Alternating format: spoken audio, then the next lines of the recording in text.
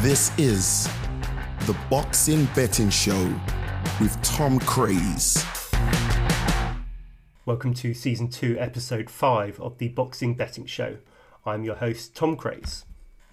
Now, if you're new to the show, as the name suggests, this is a podcast focusing exclusively on boxing betting. The idea, though, is to try and do things a bit differently from other betting podcasts out there, boxing or otherwise. You won't find me shouting odds or ill-conceived tips at you on behalf of a bookmaker looking for the lowest common denominator.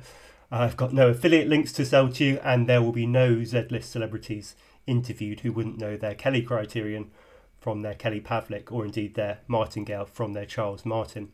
Instead, all I can promise is well-researched, reasoned analysis that will hopefully get you thinking more about your own betting, a focus on value, and some of the theory behind the numbers as well. If this isn't your first listen, hopefully everything I've just mentioned is exactly why you've come back for more, so thank you. Without further ado then, a very big fight this weekend, and a hugely significant one. Vasily Lomachenko versus Teofimo Lopez for the lightweight championship of the world. What I would say now is this: don't get too bogged down with the WBC nonsense, who are quite literally making up rules as they go along. With this franchise title, Canelo couldn't lose the franchise title in the ring when it was brought in.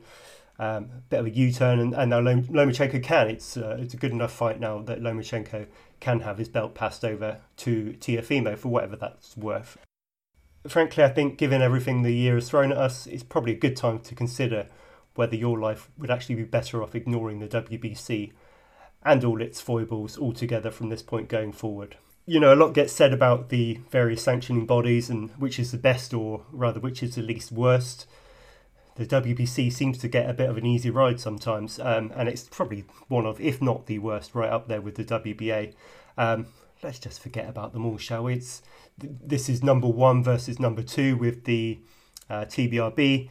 It's the champion at lightweight versus their number 1 contender with the Ring magazine. And frankly, it's as good as it gets at the moment at the £135 limit. Joining me for the big fight breakdown this week and making his debut on the show is sports writer Ron Lewis.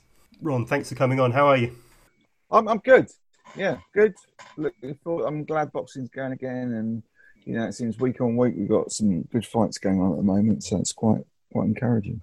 Ron, for the guys listening or guys and girls listening rather, who may not know who you are, kind of an intro to yourself from me rather, I would say that you, Ron, are kind of one of the bastions, or maybe last bastions, of boxing coverage certainly in the British press, but also in the specialist boxing media as well. And I'm going to run through your credentials for the listeners. And I guess the question I'm going to ask myself after reading all of this is why I didn't get you on this show before. So Ron Lewis published in the Times, the Sunday Times, the Telegraph, the Observer, the Guardian, the Evening Standard, Daily Mirror, Sunday Mirror, People, Daily Star, Daily Express, Australian Daily Telegraph, a regular contributor for Boxing Scene, written for Boxing News, regular appearances on Sky Sports, BT Sport, Box Nation, TalkSport, Radio 5 Live, have covered 3 Olympic Games, 2 World Athletics Championships, 2 World Amateur Boxing Championships, numerous world title fights around the globe, Premier League, Champions League, Football, Wimbledon,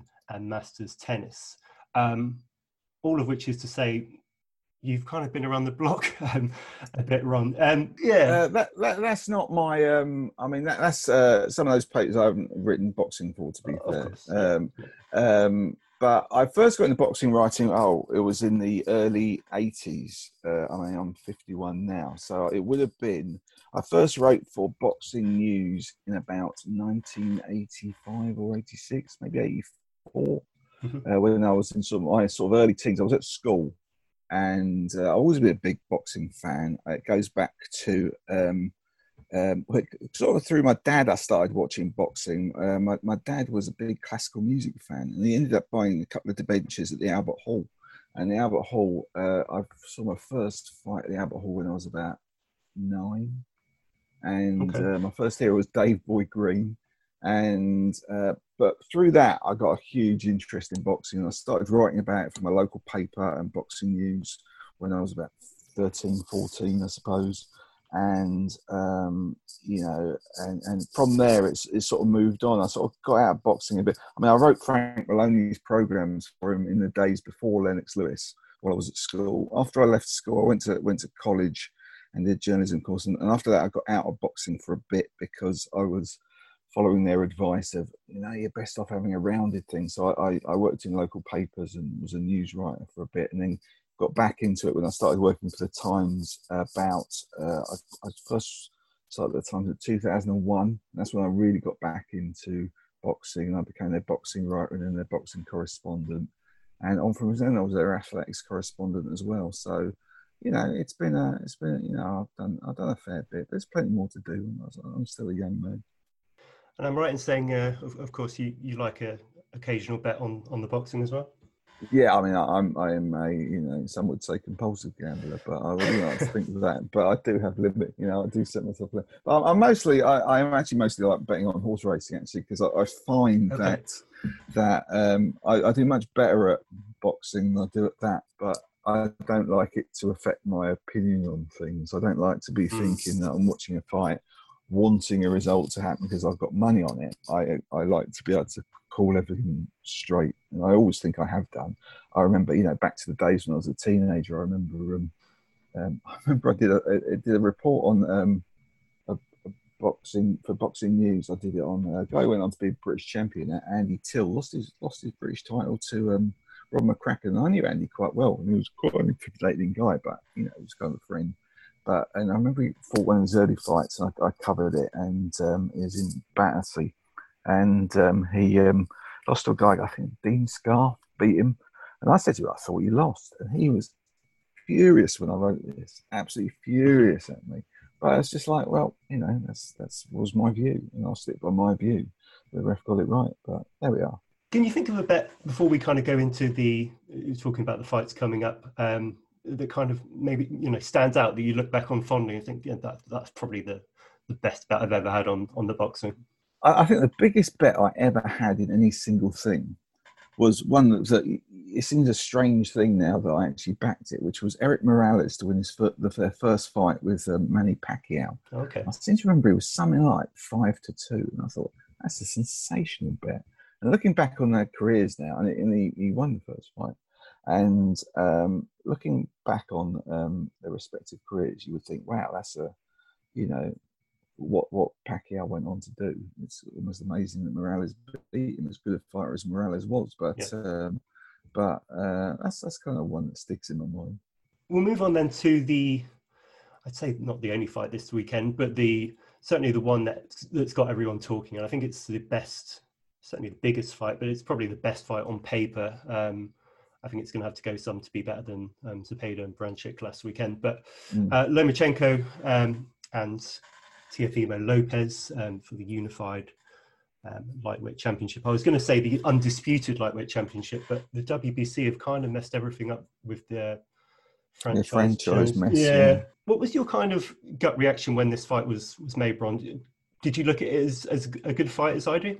I look forward to every fight with Lomachenko. I mean, I go back to Lomachenko to the amount of times. It's strange when you look at when you're sort of involved in the sport. You have certain boxers you cover who are kind of sort of like friends or borderline friends, and then there are a few people you are still kind of slightly a fan of, and I've always been a fan of Lomachenko, and indeed Usyk for that matter as well. I mean, ever since I first saw him in Beijing, and then I saw him at the European champs in Liverpool that year, that same year, and I saw him in a couple of world championships in Milan and Azerbaijan and London Olympics, and when he boxed in the WSB at York Hall. So I look forward to every Lomachenko fight. I think he is as close to non-stop watchable as anyone could be. It's not about whether or not he's destructive or not, or that sort of thing, but the amount of thought and precision he puts into his work and the ideas he comes up with when he's in the ring. And for someone with that much skill and that much dominance to not be content in his fights, or to just let him drift out to boring points decisions, because there have been so many people who have been good boxers over the time in history, and you see a lot of them, when they're in with opponents who are determined to go the distance, they can be in some stinkers, because essentially you get to a stage where they struggle to get rid of them. But But with Lomachenko, what he does is just incredible. I mean, he thinks sort of 3 or 4 moves ahead, sort of opening people up, and the interesting thing about lightweight, of course, is he's not a lightweight, and so all the people he's been beating at lightweight, he's been beating bigger guys, and Lopez is a prime example of that, and that's where the risk is. I remember I went to see him. It was nearly a couple of years ago now in Oxnard. It was the week before Fury Wilder won. I drove out to Oxnard and saw him at his gym, and he was saying there that because the assumption is, you win at lightweight, you go up to light welter, you go up to welter, and he just said no way, he can't do it, and he's clever enough about it, him and his dad, that they'll take on anything, but you've got to be sensible about it. There's no point, where do you end up? You end up going up to middleweight. It's just not going to happen. But there's a great sort of purity about that as well. That there's there've been enough stories about people moving up through the weights and the somewhat dubious ways they do it. But that's not even a suggestion. I think that's the thing in this. I mean, I find it difficult to give Lopez a great chance in this fight, other than purely on his size and if he can catch him. And obviously you catch Lomachenko, good luck to you, mate. But he does, Lomachenko does come forward. He does essentially give people a chance, but we'll see if Lopez is good enough to take that.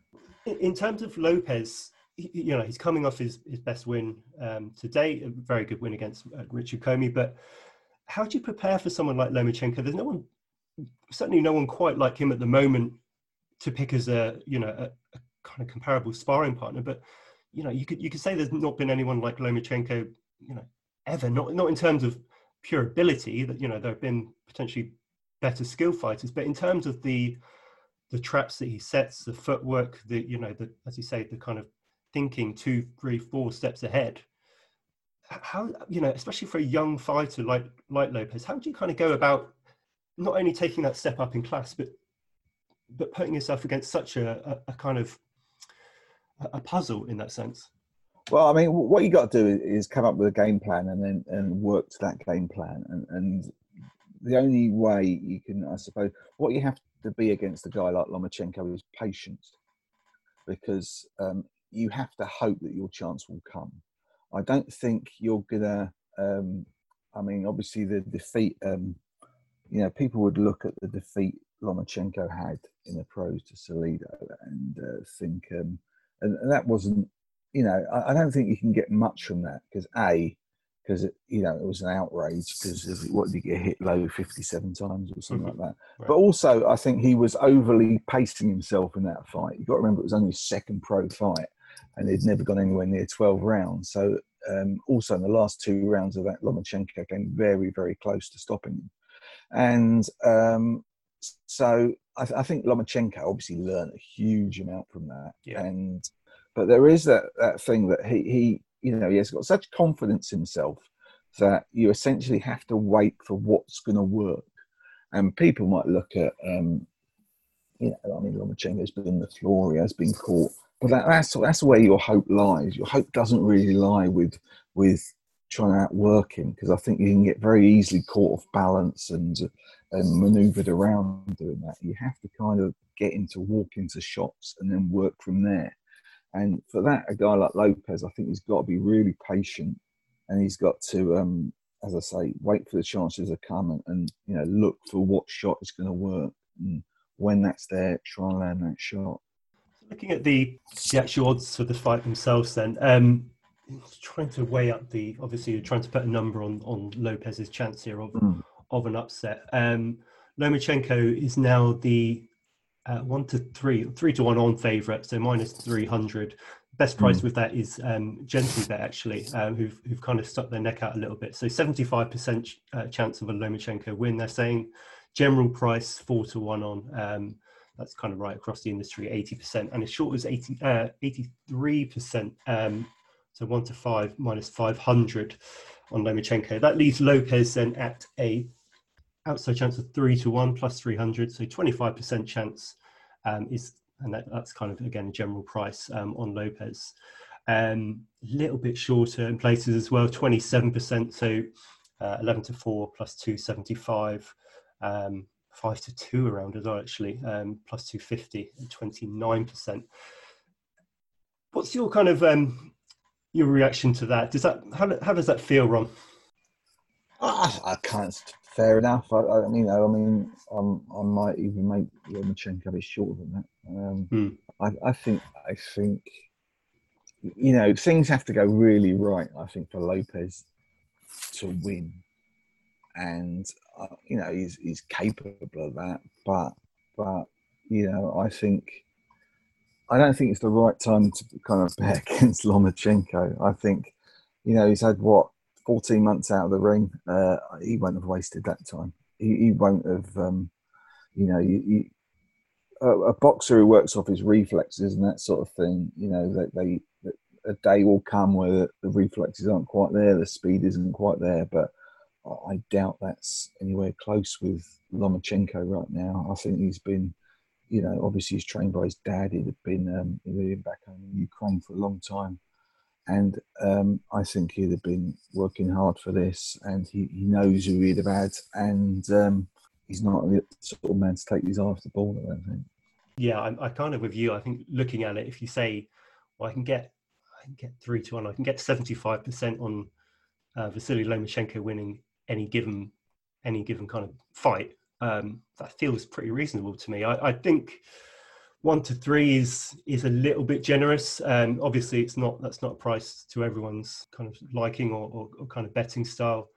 We saw Lomachenko get dropped against Linares in what looked at the time, it was a flash knockdown, and obviously went on to stop Linares. Then felt a bit like complacency or kind of just a momentary lapse. Did you read anything into that for Lopez chances?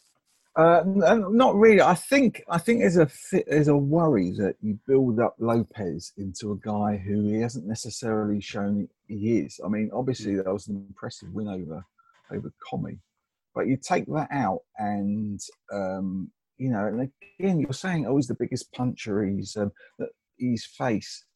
Is he? Is he even a bigger puncher than Linares?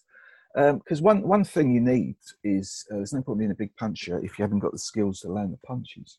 And what you need, and it's again with a guy like Lomachenko, what you kind of do need is experience, because you need experience to be able to firstly work away under the sort of pressure he puts people under, and secondly to actually have the skills to move yourself into a position to land your shots.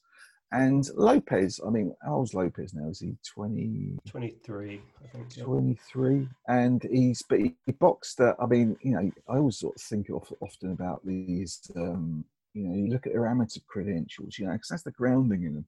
And he boxed at Rio 4 years ago. So, I mean, that puts him in a sort of, if you look at the British guys who came out of Rio and time-wise, so you're looking at sort of Boazzi, Joyce was obviously older, and that sort of thing. Yeah. But Coley and people like that who came out of that and where they are in their career, and he's ahead of that. But he went to Rio and he lost his first fight, and so he is a very raw talent. He isn't a guy who has much seasoning on him either as an amateur or a pro, and I think that's going to make things very difficult against a guy as wise as Lomachenko. So again, you saw what he did to Linares, and Linares is a really great fighter. He did over several years and several divisions, and that takes some doing. And he was probably a bit faded by the time he fought Lomachenko, and he did have his successes, but I would Lopez against Linares would be a good fight right now. I think there's always a worry. I mean, you see it with another guy like Ryan Garcia, who charges through it to a certain level, and suddenly the hype around him gets so enormous. And in a way, it's even worse these days with sort of social media hype. And suddenly it's like everyone is expected to fall down in front of them. And I'm sure Lopez is getting very well paid for a Lomachenko fight, and hats off to him for taking it rather than, doing, looking to defend his title, and then hoping Lomachenko goes away, kind of thing. But I think he's in for a very tough night, really. Yeah, I mean, I don't think there's any doubt Lopez has been fast tracked, has there? This is what going to be his 16th fight. Two fights. I mean, if you look at his record, comparing it to potentially, some of the British guys, Okoli is, operating at European now. 2 fights ago, Lopez was fighting Edis Tatley, who is, a solid European kind of level operator, but nothing more than that.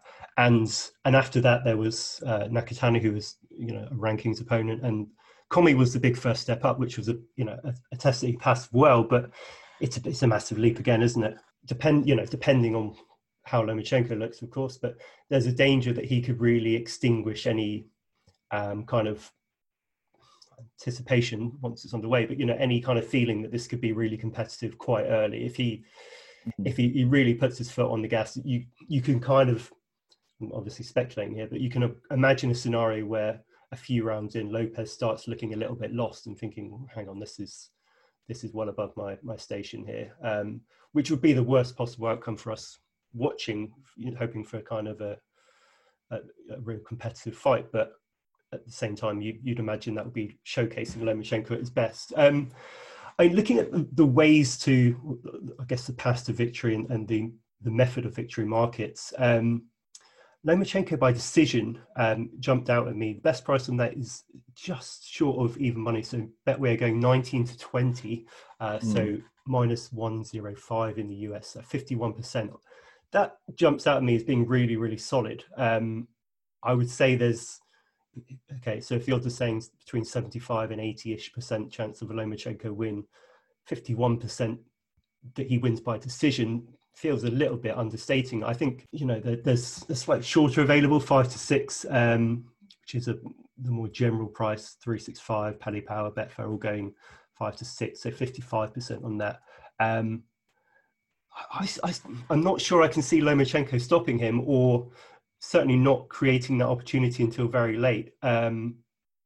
Would you kind of agree with that? Yeah, to an extent. I mean, I think you got to remember that Lomachenko went through a very long period of making people quit, but making very good fighters quit, didn't he?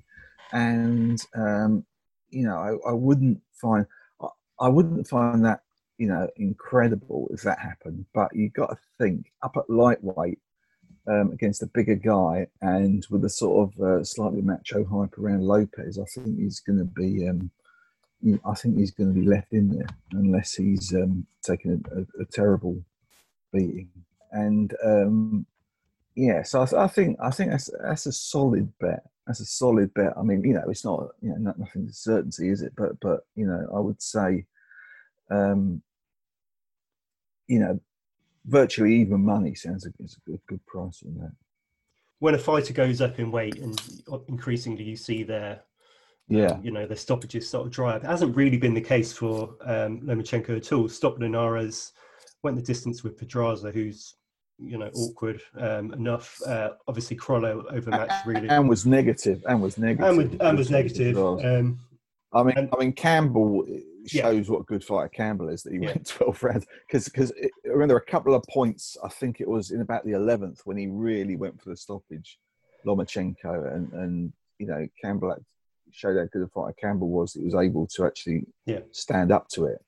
So, so I think it's likely to be either, if it's not going to be points, you'd think it would be a similar situation to that he stops and he goes for it in, say the 11th or 12th or something like that. But you would think that if you're on top, they'll be thinking about what the risk from Lopez is as well. That's the other thing. If they think Lopez's biggest chance is to land a big shot, then they're going to be watching out for that as well. They're not going into this having no idea who Lopez is. I mean, the bookies agree with that kind of mindset, really. I think the distance, the fight to go the distance, yes, is 8 to 13, so minus 162, 62%. That it does go to 12, 11 to 8 that it doesn't. And of that, it's unlikely to see Lopez, you'd think, beating Lomachenko on points, isn't it? So that makes the 9-10 or whatever look a pretty good bet, doesn't it? Yeah, I mean that's the other question with Lopez. If you're going to say, if you're a Lopez backer, or if you're kind of considering backing Lopez this weekend, you look at the 3-1 outright, and then you've got the difference in the methods between 15-2 plus 750, which is what 12%. What am I talking about? 15-2 that he does so by decision, which is the kind of rank outsider of all of the main methods there. Conventional wisdom would say that, as you say, Ron, that's unlikely to happen. 11-2 best price, so plus 550, 15% that he gets the stoppage. If someone's telling me you have to put a bet on Lopez this weekend, I'm skipping over that 3-1 and going straight for the knockout at 11-2. But he's got to land, isn't he? He's got to land, and he's got to really, he's got to make his size count. What you can't see is you can't really see him outboxing Lomachenko. No. You think sometimes the bigger guy could possibly do that, but you can't really see that happening. So essentially, you think he's got to get to him, and Lomachenko is also a fighter you don't think would sit around and accept the decision. If he was having a tough night, you can't really see him running away and just sort of say, well, it's not my night, I'm going to lose on points. I think what works against Lopez here as well is that he's not really okay, so you're trying to look at ways that someone can really get to Lomachenko, and you think one way, is to go the Salido route and try and really rough him up on the inside. That's not really Lopez's game, is it? He sits not necessarily at range, but at mid-range, looking for that big, the big shot that served him so well so far. That's kind of meat and drink to Lomachenko as well, isn't it? That's where he wants him. Yeah, I mean, one of the things Lomachenko is so good at is, you've seen all those sort of extra sort of skill things he does, with punching the ball on the tennis ball tied to his head and those sort of reaction charts. Is he's got great vision. He's got great vision, whereas he can see what's going on, and he just seems sort of superhuman in that sense, in that. It's unlikely he's going to get caught by a shot he won't see. So if you're not going to do that, you've actually got to maneuver him into a position where you're going to land the shot. And again, this is where Lopez has got a lot of speed. He's got a lot of power. He's a very explosive fighter, but he's got to find a way of imposing that onto Lomachenko, and then. You'd fancy Lomachenko to find a way to deal with that, and also in a 12-round fight, that's kind of long fight to sort of to work that out for. You can certainly see Lopez having his moments, but to actually dominate it for a long period of time, I think it's going to be tricky. Ron, we mentioned a few minutes ago Luke Campbell. Obviously recently announced that he will be fighting Ryan Garcia December. What's I'm really interested to get your thoughts on that, because I've heard so many differing opinions on that. The odds are up for that. So Campbell is the underdog. So about 11-10, 5-4. Garcia 4-6 favourite, 8-13. How do you see that fight? I think that's a fascinating one from a betting point of view. I think that's a sensational bet on Campbell. Sensational bet on Campbell. Garcia's, Garcia's largely unknown, isn't he? He's again a kid on the way up, and you got to think, if you're backing Garcia, you're backing him on the basis of what? You're backing on the basis of beating who? And it's one of the things that gets me sometimes. You get a lot of TV commentary when they refer to people as definite future world champions. And it's like, where is he a definite future world? What are you basing that off? You're basing that off a win at a much lower level. When you see things like, it's nice to get excited about prospects and that sort of thing. But the other day there was Dennis McCann boxing, and said, "Oh, what prospect? Certain future champion." And it's like, well, based on what? Based on a stoppage of a guy who'd lost his last 30 fights. Because that's the level they're at. And to actually win these fights, to win a world title or any title of that matter, a British title, when they get there, they've got to do better than they've ever done before. They've got to do a bigger win they've ever done before to win that fight. And that's very much the situation that Garcia's in. Garcia's obviously got a sensational bit of power. And I remember seeing him, the first time I saw Garcia, he was on the undercard of, they do a Friday night fight at, often at the MGM, the convention centre before the big fights. It might have been before Canelo and Golovkin won. I was out there, and he knocked someone guy out in a round, and he looked sensational, and he does look sensational. I won't take that away from him the slightest. And you know, his last, has he fought since he boxed Fonseca, didn't he? Who was the that was his last fight. Around, yeah. And that's a good win. I mean, we saw Fonseca over here in a good fight, but that's not Luke Campbell level, is it? No. And it's not. You know, and if you see what Campbell did against Lomachenko, and you're basing it on the basis of Garcia, what he did to Fonseca, then it's largely gambling. Betting is like form reading, isn't it? And you've got to base it on the form. You think maybe, yeah, he looks at the part. Maybe he could do this, he could do that, but he hasn't shown it. And again, he wasn't a guy who showed it as an amateur either. He was. I remember chatting to Devin Haney about him, and they boxed each other a few times as amateurs, and that's kind of level with him and Lopez and Haney, and they could make a real sort of group of big fighters in the year ahead. But I think Campbell's proved himself, hasn't he? He's proved himself as an amateur. He proved himself as a pro. He was unlucky to lose to Linares, and and then he was in with Lomachenko. And if Garcia can beat Campbell, he's a very special fighter. But there's nothing in his record which says he's going to beat him, or that he should be favourite for me. We'll bring it right back round then to Lomachenko Lopez, Ron, and we'll round off the conversation just with a very simple question for you. If you had to pick just one bet this weekend on the big fight, where's your money going? I'll go Lomachenko points. I think that's that's not unbelievably restricted, but if Lomachenko is generally about 4-1 on, if you can get anywhere near evens for a Lomachenko points win, I think it's not a bad bet. And what price would you say that becomes unbackable? And what price would you say? I would say 4-6, something like that. Brilliant. It's been really nice talking to you, Ron. Hopefully we'll do it again sometime. Excellent. Take care, Tom. Speak to you later, mate. Bye-bye. Bye. You're listening to the Boxing Betting Show. Now, it's a sign of how strange a year it's been that Lewis Ritson, one of the UK's biggest ticket sellers up in Newcastle, is headlining a show in Peterborough, a city you wouldn't normally associate boxing with at all, and about 200 miles away. Ritson is up against Miguel Vasquez, best priced 1-8 and 1-9 favourite Ritson. That's with Genting and Bet365 respectively.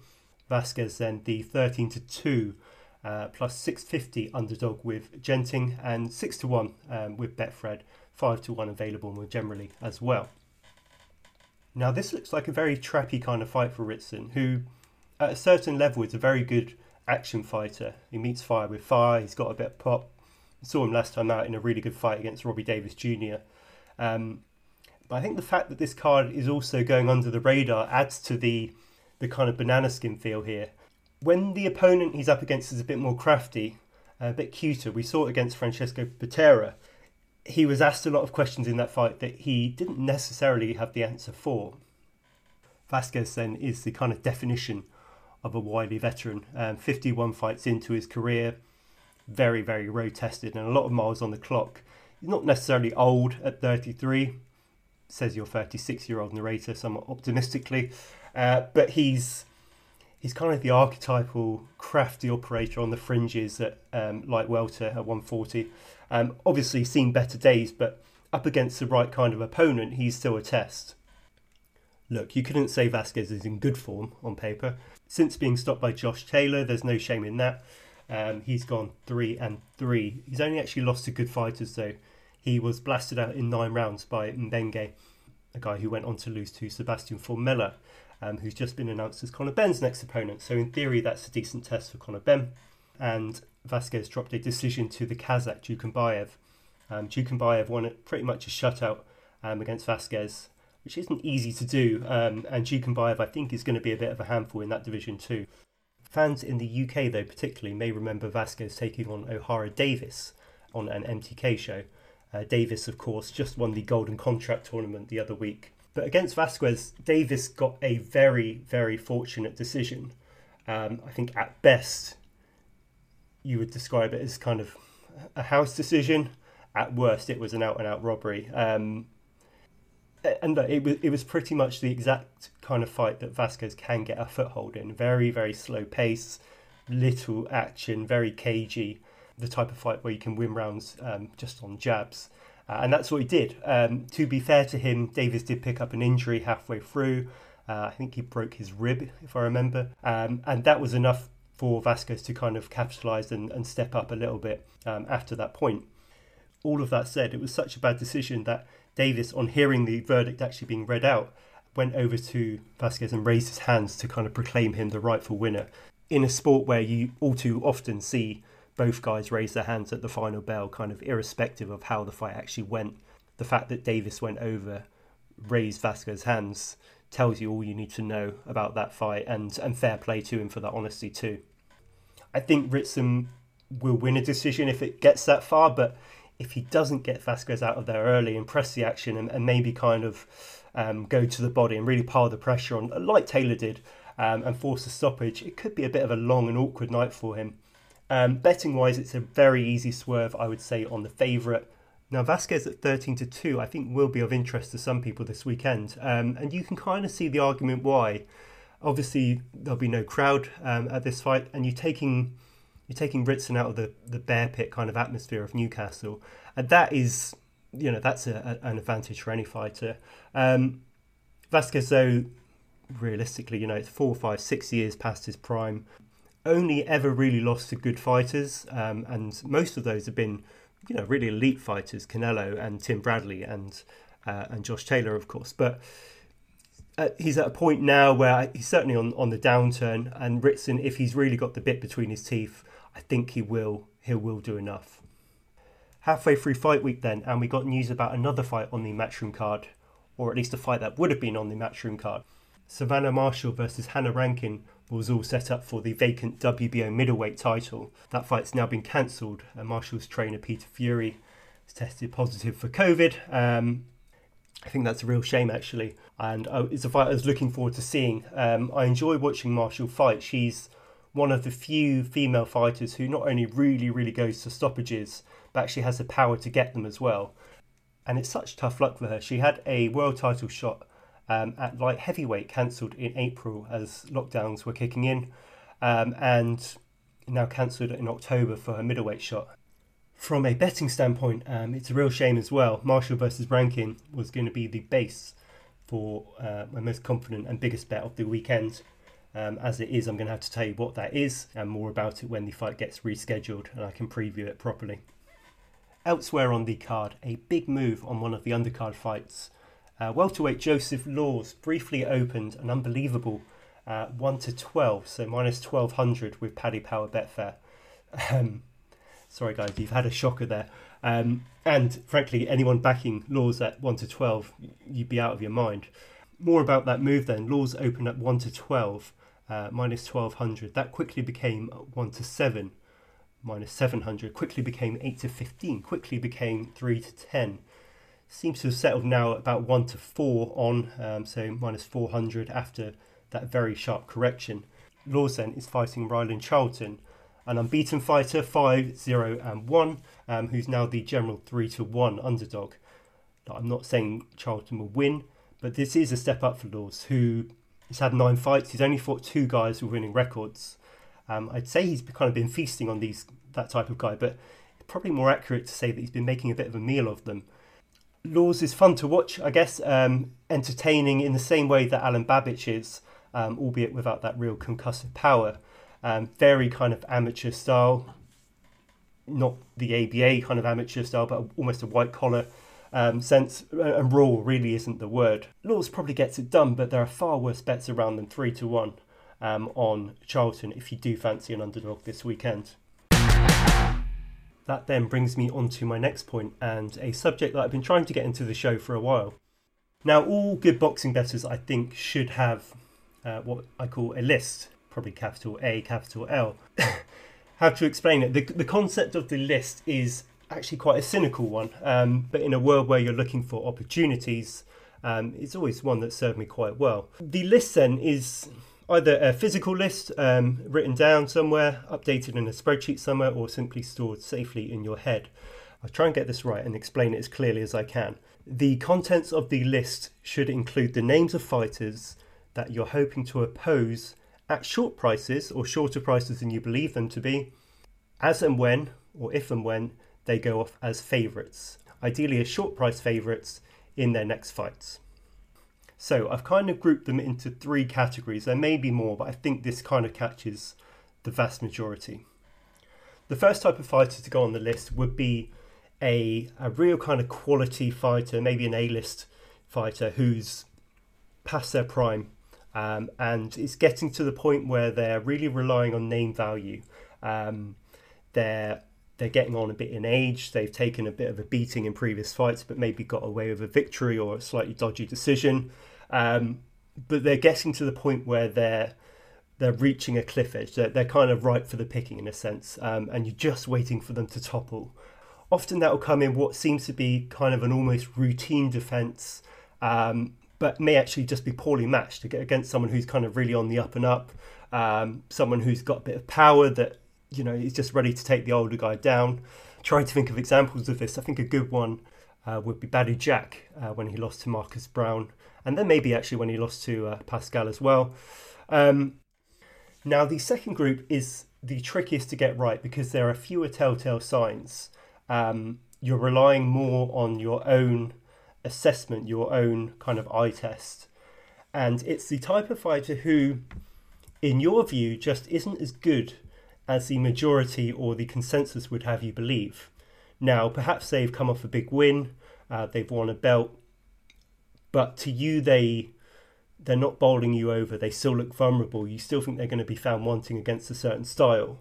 And you're just not kind of buying into it. Now, this is the category with the lowest strike rate. You know, that's the nature of the beast. You're backing it at big odds. And, you know, you're certainly not going to catch them all.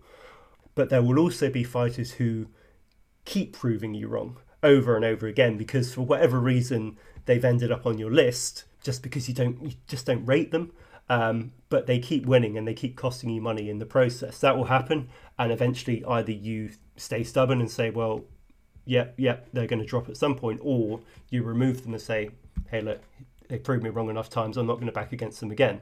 Now, it feels great when this category lands, but equally, if a fighter has been on your list and they do get turned over and you haven't been on them, you end up really kicking yourself because you think, well, they've been on the list and then for whatever reason you haven't done and you've missed out on the big underdog winning.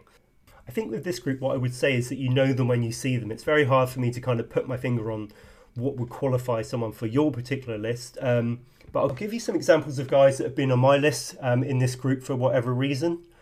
Julian Williams was one. Despite his win against Jarrett Hurd, I've never been that convinced by him.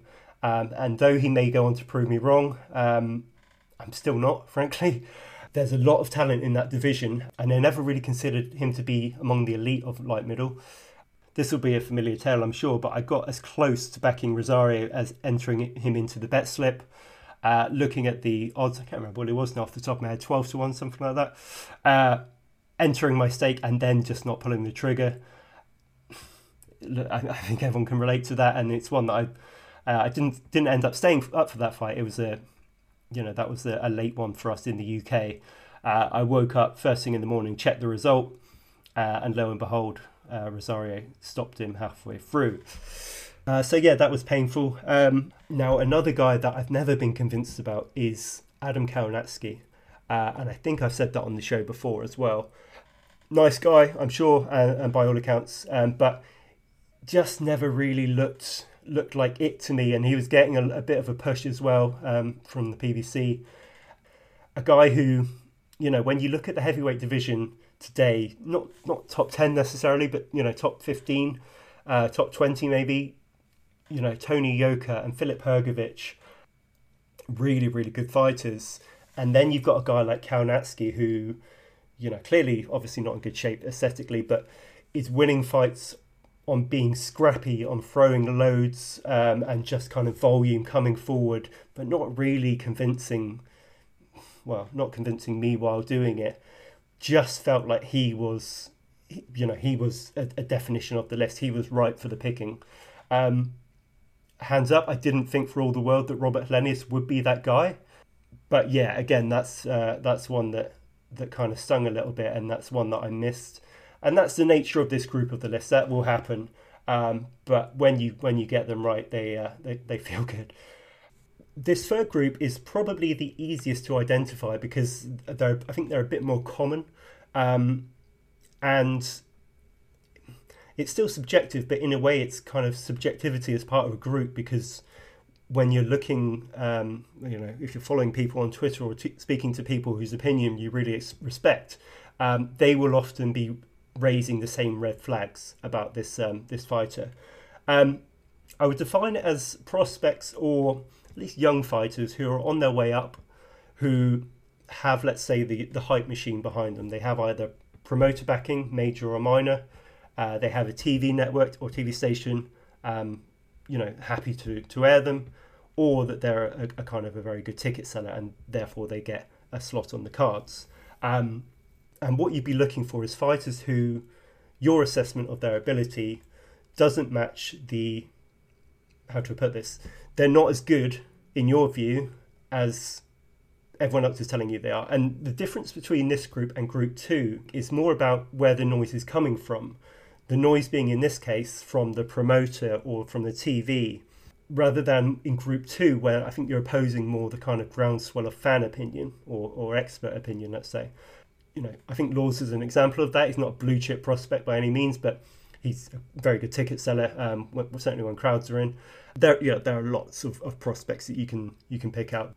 This one is really about timing, and you're looking for occasions where the prospect, or at least the A side, is being stepped up perhaps too quick, or the matchmaking has been a little bit too bold, or maybe they're being put in with someone who, for the first time, they've got a style that the A side just haven't come across yet, or they're just a really big hitter. How often do you see prospects come off the rails just because they've been chinned early on by the unheralded underdog? The problem with this group as a bettor is that if the fight goes a distance, what you'll often find is that there'll be a house decision, and the A side or the prospect will get their hands raised, really regardless of how badly they've been beaten up or beaten along the way. A good example of this, actually, we saw just a couple of weeks ago. John Hedges, an 18-year-old, making his debut on a Matchroom card, up against Jan Arden, who I think was 2-4 at the time, but not a journeyman in a sense, but not a journeyman who's kind of got 40, 50 losses on his record, not a professional journeyman as such, a guy who's still fighting, scrapping, and trying to work out what his role in boxing is. Arden won, the vast majority of the rounds. I think I gave Hedges one round in a 4-rounder. And of course, in the UK, usually in 4-rounders, the referee will be the sole arbiter. Hedges had his hand raised, but ended up on most people's list as a result, I think. The burning question you might ask is who's on my list at the moment then? And I'm not going to give you all of the names because I think it's a really useful exercise if you are kind of trying to be a bit more strategic maybe with your betting. But I will throw a few names out there for you. I think Laws is one we've mentioned, of course. Alan Babic is another. Jaime Munguia is a name that I think is, I'm really waiting for him to take a step up. I think, I just don't think he's got it, frankly. I might be wrong, but, if he was putting against someone like Chris Eubank Jr., for me, there's only one winner there. Navarrete, I'm not totally convinced about. And if you're looking for candidates in Group 1, the bigger names, the obvious name, of course, would be Golovkin. Kovalev would be another. And I think either of those matched incorrectly or badly at this point would be trouble, and possibly, could see them losing and getting retired at the same time.